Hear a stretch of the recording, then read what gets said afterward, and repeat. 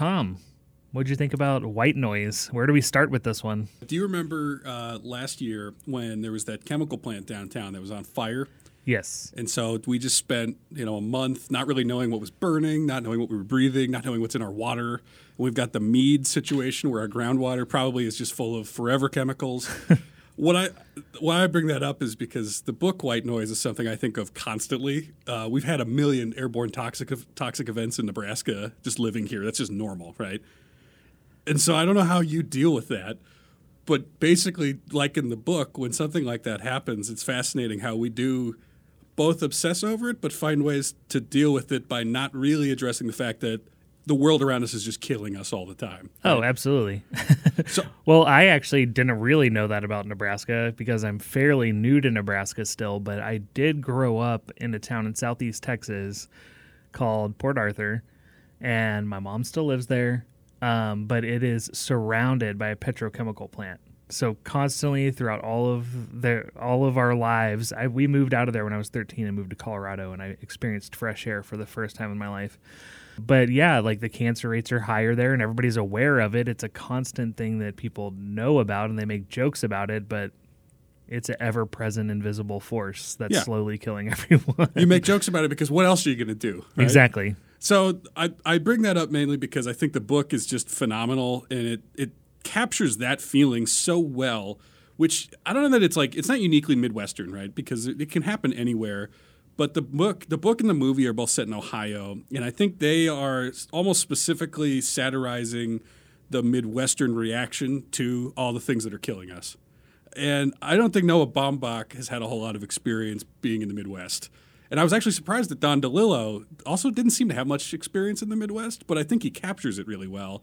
Noah Baumbach, though, when he tried to adapt this, my biggest complaint is that it feels almost like watching a high school Shakespeare adaptation, where it's sort of like there's an understanding of the themes and there's a real reverence for the material, but almost to the point that it's like they never really got the emotional element because it's so obsessed with trying to be faithful to the letter that I never really felt that dread. I don't feel like the way I feel when I breathe air outside is what this movie should make me, anxious about.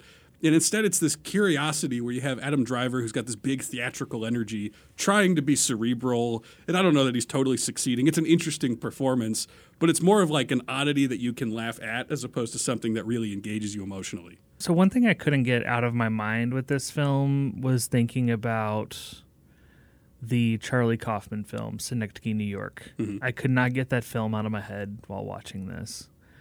And I feel like Synecdoche, New York really takes that dread and that feeling of death and just like and aging and sickness and just really just like nails it. Yeah. There's something about that film that just feels so understanding of anxiety about something that's completely unavoidable that every single human being will go through. And it does it in a way that's funny and surreal and scary and all of the notes that this film is trying to hit.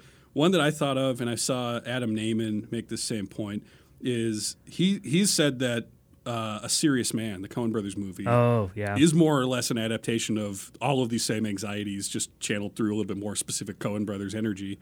And I thought, wow, that's about right, because it's about this academic who's facing death, who's facing the destruction of his family, potential divorce, affairs, and you have these moments of like the tornado would be the stand-in for the airborne toxic event here. And that's a movie that's funny, insightful, and really does capture dread really well too.